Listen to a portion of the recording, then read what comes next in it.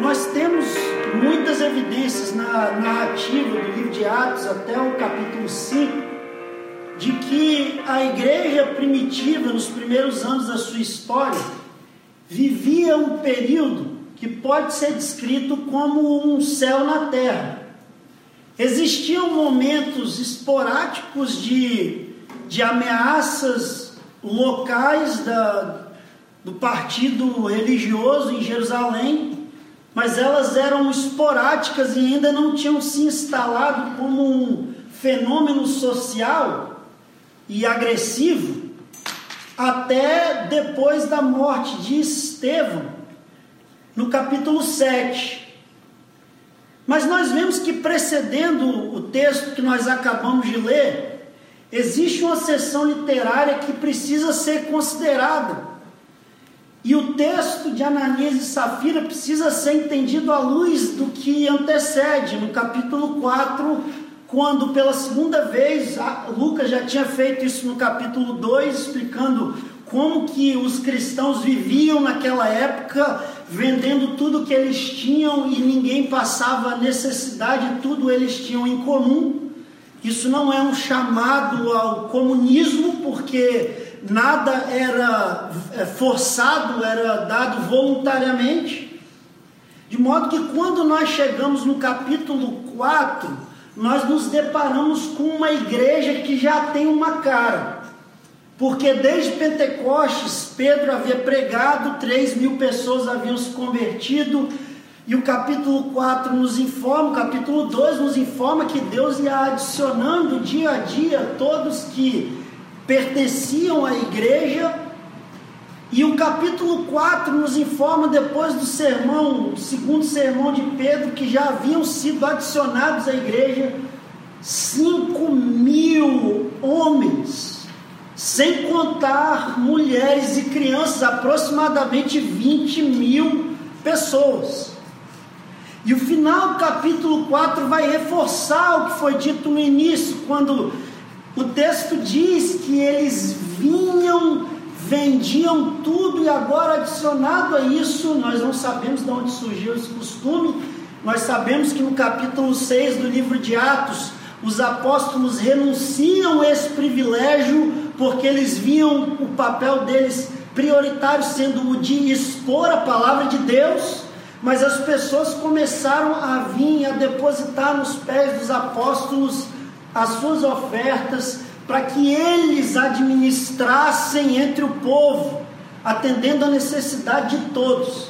E o capítulo 4 fala sobre um homem chamado José, Joseph. Diz, verso 36, os apóstolos o chamavam de Barnabás, assim? Barnabé, que significa literalmente filho de encorajamento. Era um homem que estava o tempo todo dizendo: vai lá, Pedrão, bora, apóstolo, Matias chegou agora, vamos lá, filho, vamos trabalhar. Mas a gente não tem dinheiro, toma aqui o dinheiro. E o texto diz que José vendeu toda a sua propriedade e trouxe, depositou aos pés dos apóstolos. E o capítulo 5 inicia dizendo: mas havia um homem chamado Ananias. Lucas está fazendo um contraste entre Barnabé e Ananias, Safira. Barnabé vendeu tudo que ele tinha e colocou aos pés dos apóstolos. E o texto diz no início que Ananias vendeu, e com conhecimento da sua esposa, trouxe aos pés dos apóstolos parte do que ele havia vendido. Deixa eu te falar mais ou menos como eu imagino que isso aconteceu. Ananias chega para Safira e diz assim: amor, já tem um tempo que nós fazemos parte dessa comunidade. Tem. Você reparou como é que o pessoal é aqui? Todo mundo vende tudo, dá para todo mundo. O pessoal não está muito aí para futuro, segurança material não. O negócio aqui é comunidade. E se a gente não se enquadrar, vai ficar muito feio. Para piorar a nossa situação, amor, eu te falar o que aconteceu. Um tal de José vendeu tudo. Eu estava lá, eu vi. Ele vendeu tudo que ele tinha e trouxe para os apóstolos, botou no pé dos caras. E você precisa ver como é que o povo reagiu. Chamou o cara de Barnabé, filho do encorajamento. E está nós aqui com esse dinheiro todo debaixo do colchão, recebendo glória nenhuma, aplauso nenhum, reconhecimento nenhum. Deixa eu te fazer uma pergunta, Safira. Você gostaria de receber os aplausos que Barnabé recebeu? O plano é o melhor, vou traduzir em inglês aqui, é o melhor dos dois mundos. Best of both worlds. Porque nesse plano meu, de um lado a gente vai ter o prestígio social de ser considerado dois big givers da comunidade, e do outro, Safira, essas preocupações, tudo que você tem aí, meu filho, esquece, porque a gente vai dizer para Pedro que vendeu tudo, aplauso a galera, e a gente vai guardar um pouco para a gente. Então tá tudo certo. Safira fala: esse é o homem que eu casei, Ananias. Eu sabia com quem eu estava casando. Ananias é uma beleza. Ananias vai, vende, vai até os apóstolos e deposita a quantia parcial, com todo cinicismo, aos pés do apóstolo Pedro. Eu estou descrevendo o processo para você ver que Ananias teve tempo de se arrepender. Ele teve que sair no mercado. Ele teve que vender.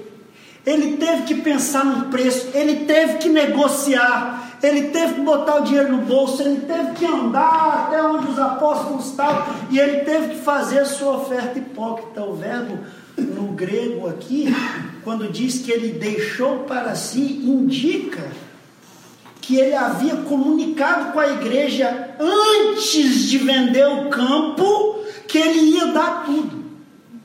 Porque você não pode segurar algo que você não prometeu. Ele prometeu que ia dar tudo antes de vender. O que está de errado com essa descrição? Qual é o problema aqui? Qual é o problema? Não é a quantidade que eles deram, não é o problema. O Novo Testamento vai deixar claro que Jesus valoriza mais quem dá pouco com tudo do que quem dá tudo com pouco. Isso é bem claro. Então não é a quantia. O problema do que está acontecendo aqui é que, de alguma forma, habitava o pensamento absurdo, irracional e absolutamente ilógico na alma desses dois atores profissionais, de que o que importava era que eles não fossem pegos pelos homens, não o castigo de Deus que poderia cair como rajada sobre eles.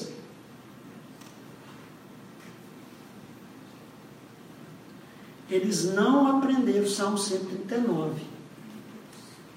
Senhor, tu me sondas e me conheces. Sabes, você sabe tudo sobre mim.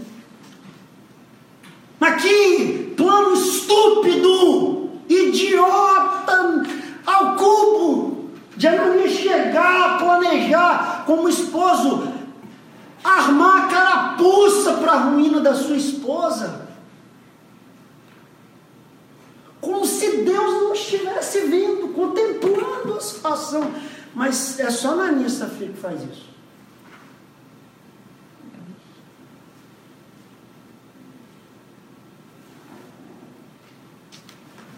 até o capítulo 5 de Lucas, a igreja está vivendo o céu na terra.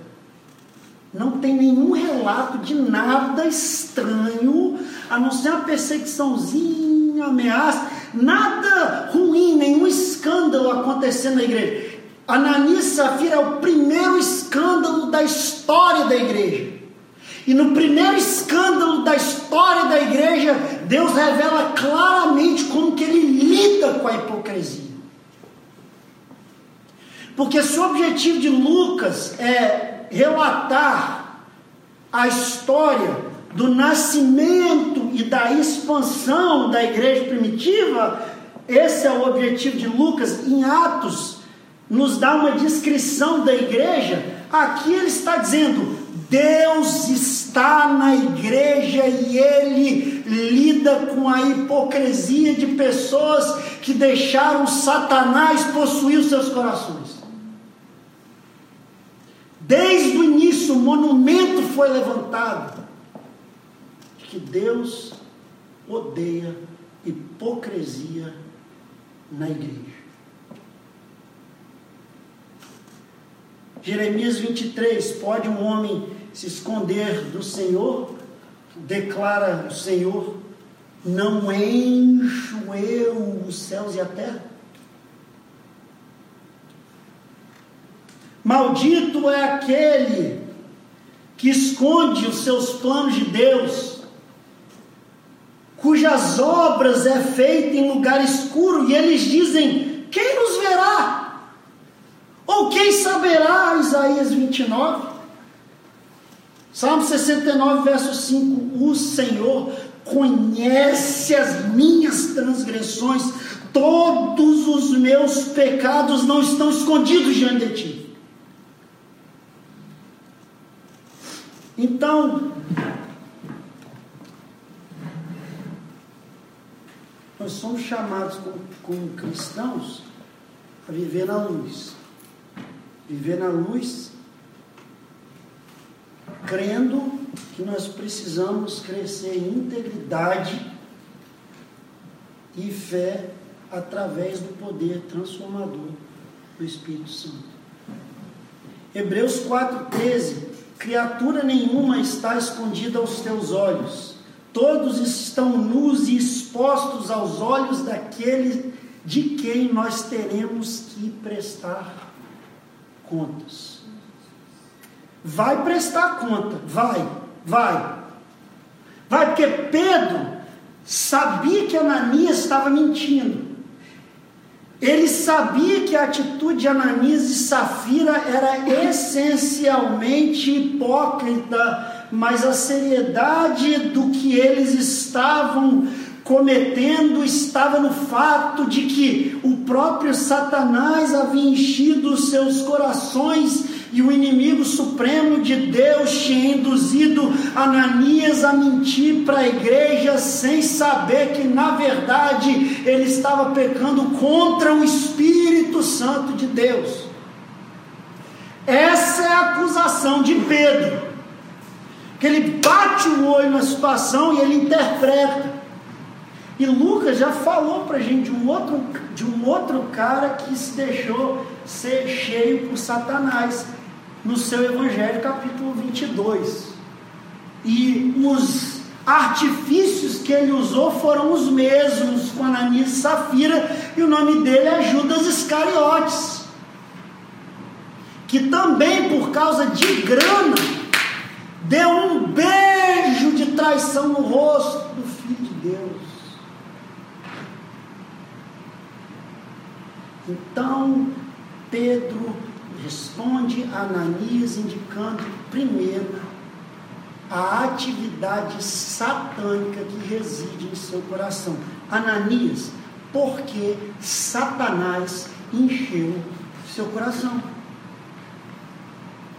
Notícia, breaking news: o diabo está ativo na igreja. Porque esse mesmo que disse para Ananias por que o diabo tem enchido seu coração, também escutou certo dia: arreda-te de mim, Satanás.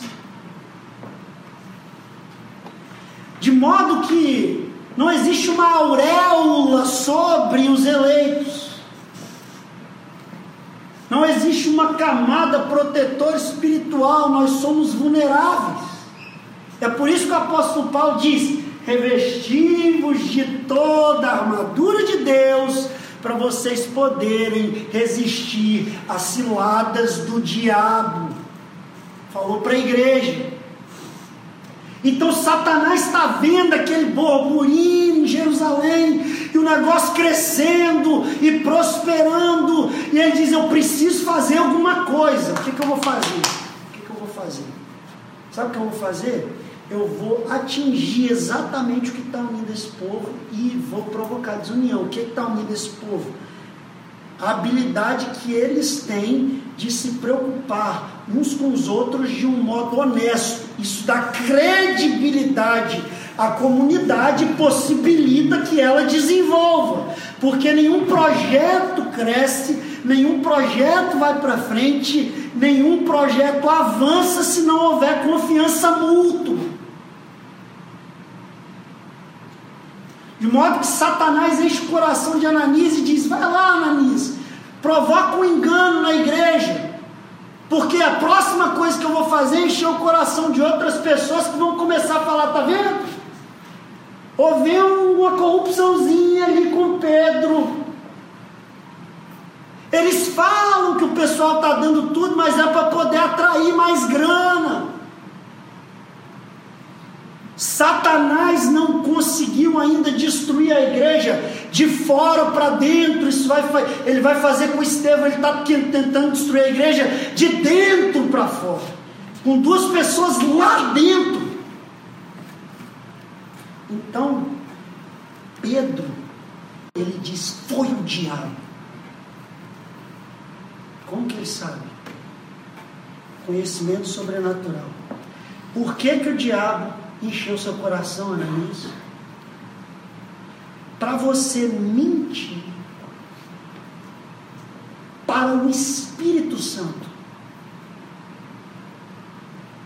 e manter para você parte do lucro da sua terra.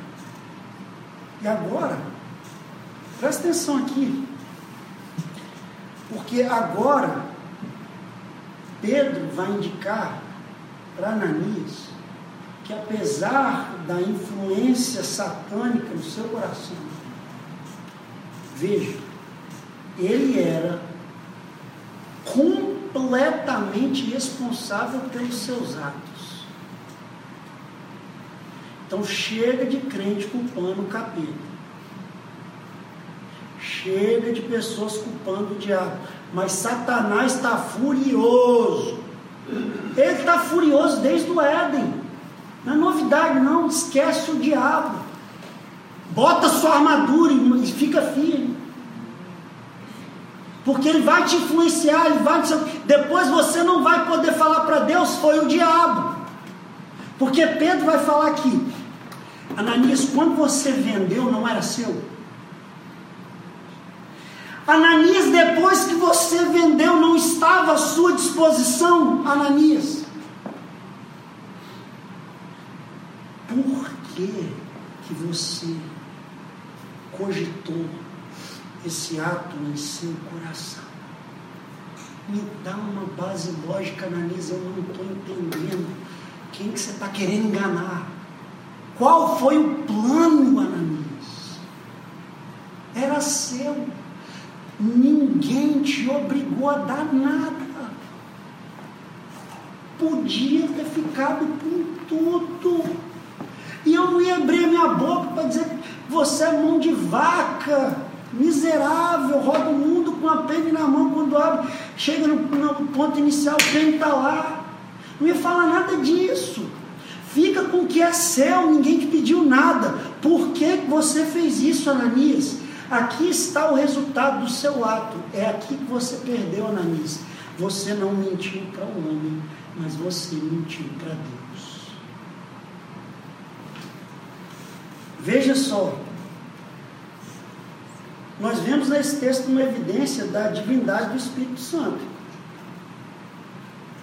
papo de que o Espírito Santo é uma força, o Espírito Santo é menor do que o Pai, do que o Filho. Primeiro Pedro diz, você mentiu para o Espírito Santo. Verso 3. Agora o verso 5, você não mentiu para o homem, mentiu para Deus.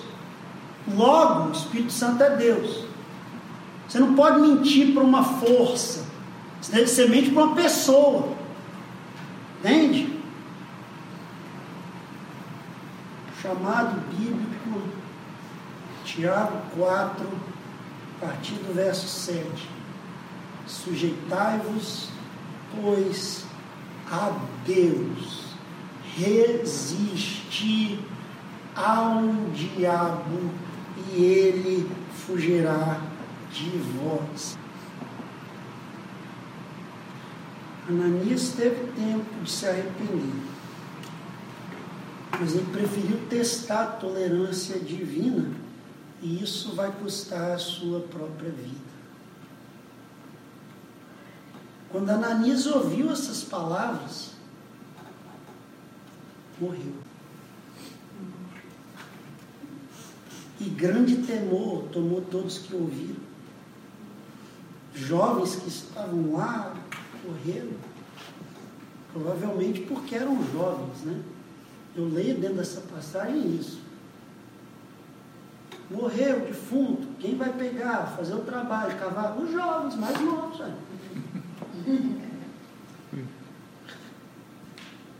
Sobra para os jovens fazer um enterro.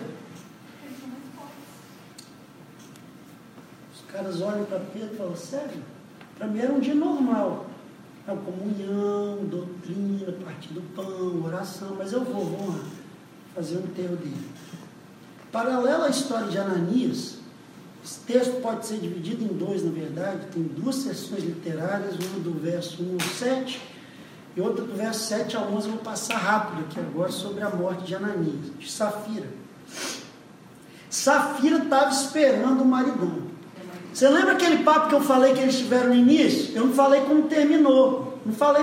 Sabe como é que terminou? Safira falou assim, Ananias, vai lá, faz o que você tem que fazer, não vai dar nada. Quem vai saber? Vai dar nada, tranquilo. Não tem câmera, internet, isso aqui vai morrer com a gente no túmulo. E morreu mesmo. Mas aí Safira falou, quando você voltar, Ananias, vai ter preparado aqui uma jantinha top, peixe e vinho, pão, na hora. Estou te esperando. Ananias falou, beleza. No máximo meia hora, contando a caminhada aqui. Quanto tempo? Meia hora, amor. Eu falei. Talvez eu paro para conversar com os amigos ali, 45 minutos no máximo. Conversar com os amigos, nada, vem direto. Tá bom, amor, estou indo. Meia hora. Ananias prepara aquela janta, bota taça, vela. Hoje eu vou comemorar porque a gente está top na comunidade. Aí bota aquela roupa. Tá, não precisa escrever tudo, né? Tem jovem aqui. Uma hora, cadê Ananias? Mas Ananias pode ser mentiroso e hipócrita. Mas bom menino é doido de dar. E me conhece. Falar na orelha dele o resto da vida. Não vamos dar. 2 horas. 3 horas. Bom, vou lá. Abre a cortina na porta. Pedro bate o olho nela. Ela não tem nem tempo de falar. Pedro pergunta de novo sobre a terra. Qual é o papel de Pedro nesse texto? É importante dizer isso aqui. Pedro não está agindo como juiz, tá? Para esclarecer isso. Pedro não ordenou a morte de Safira. Ele só falou, porque você mentiu para Deus. Ananias bateu no ouvido de Ananias e caiu morto. Talvez Pedro ficou tão surpreso quanto nós estivéssemos ouvidos aqui pela primeira vez. Só que depois de 3 horas, Pedro teve tempo de pensar, de falar com Deus. Então agora, quando Safira entra em cena, ele sabe exatamente o que ele tem que falar. Pergunta, Safira, e a terra? Vocês venderam por quanto? Foi por tanto? Davi falou, foi. Porque vocês concordaram juntos em testar o Espírito de Deus. Está aí aqueles que enterraram o seu marido. Eles vão levar você também. Imagine de novo que os jovens... Aquela frustração, né? Os caras acabaram de voltar do enterro, teve aquele trabalho todo, foi um enterro rápido, 3 horas. Pegou, embrulhou, levou, cavou Ananias, botou Ananias dentro e tampou. E você imagina um enterro desse? Alguém falar assim, alguém tem alguma coisa para falar sobre Ananias? Quem é o doido que vai levantar a mão? Não, tem... Ninguém. Se eu falar alguma coisa boa, o cara até tinha algumas qualidades, mas depois dessa aí eu vou zip. Foi rápido o enterro. E os jovens voltam, eles chegam e falam, gente, agora por hoje tá bom, agora é só doutrina. Bate o pé, Safira. Eles olham para Pedro, nós de novo, né? Pedro, tá bom, Pedro. É o Safira. Imediatamente, verso 10, ela caiu, você consegue imaginar o efeito desses 2 enterros na igreja daquela época, que pôde testemunhar do justo castigo de Deus que os atingiu? Não imagine por mais um segundo, porque o verso 11 diz: grande temor veio sobre toda a igreja e todos que ouviram o que tinha sucedido. Esse é o ponto da história. Deus deve ser temido na igreja. E nós devemos andar em retidão de coração diante dele. Lucas está dizendo que grande temor caiu sobre toda a igreja e todos que ouviram. Vocês ouviram falar sobre isso aqui hoje. Esse mesmo temor habita agora o seu coração. Esse é o ponto da história. Quero encerrar lendo para vocês o último verso, ou as palavras finais do livro de Eclesiastes, capítulo 2. Salomão diz o seguinte: a conclusão de tudo que se ouviu é: temam a Deus e guardem os seus mandamentos, porque isso se aplica a toda a pessoa, porque Deus trará julgamento tudo que está escondido, seja bom ou seja mal. Quem é você quando ninguém está olhando?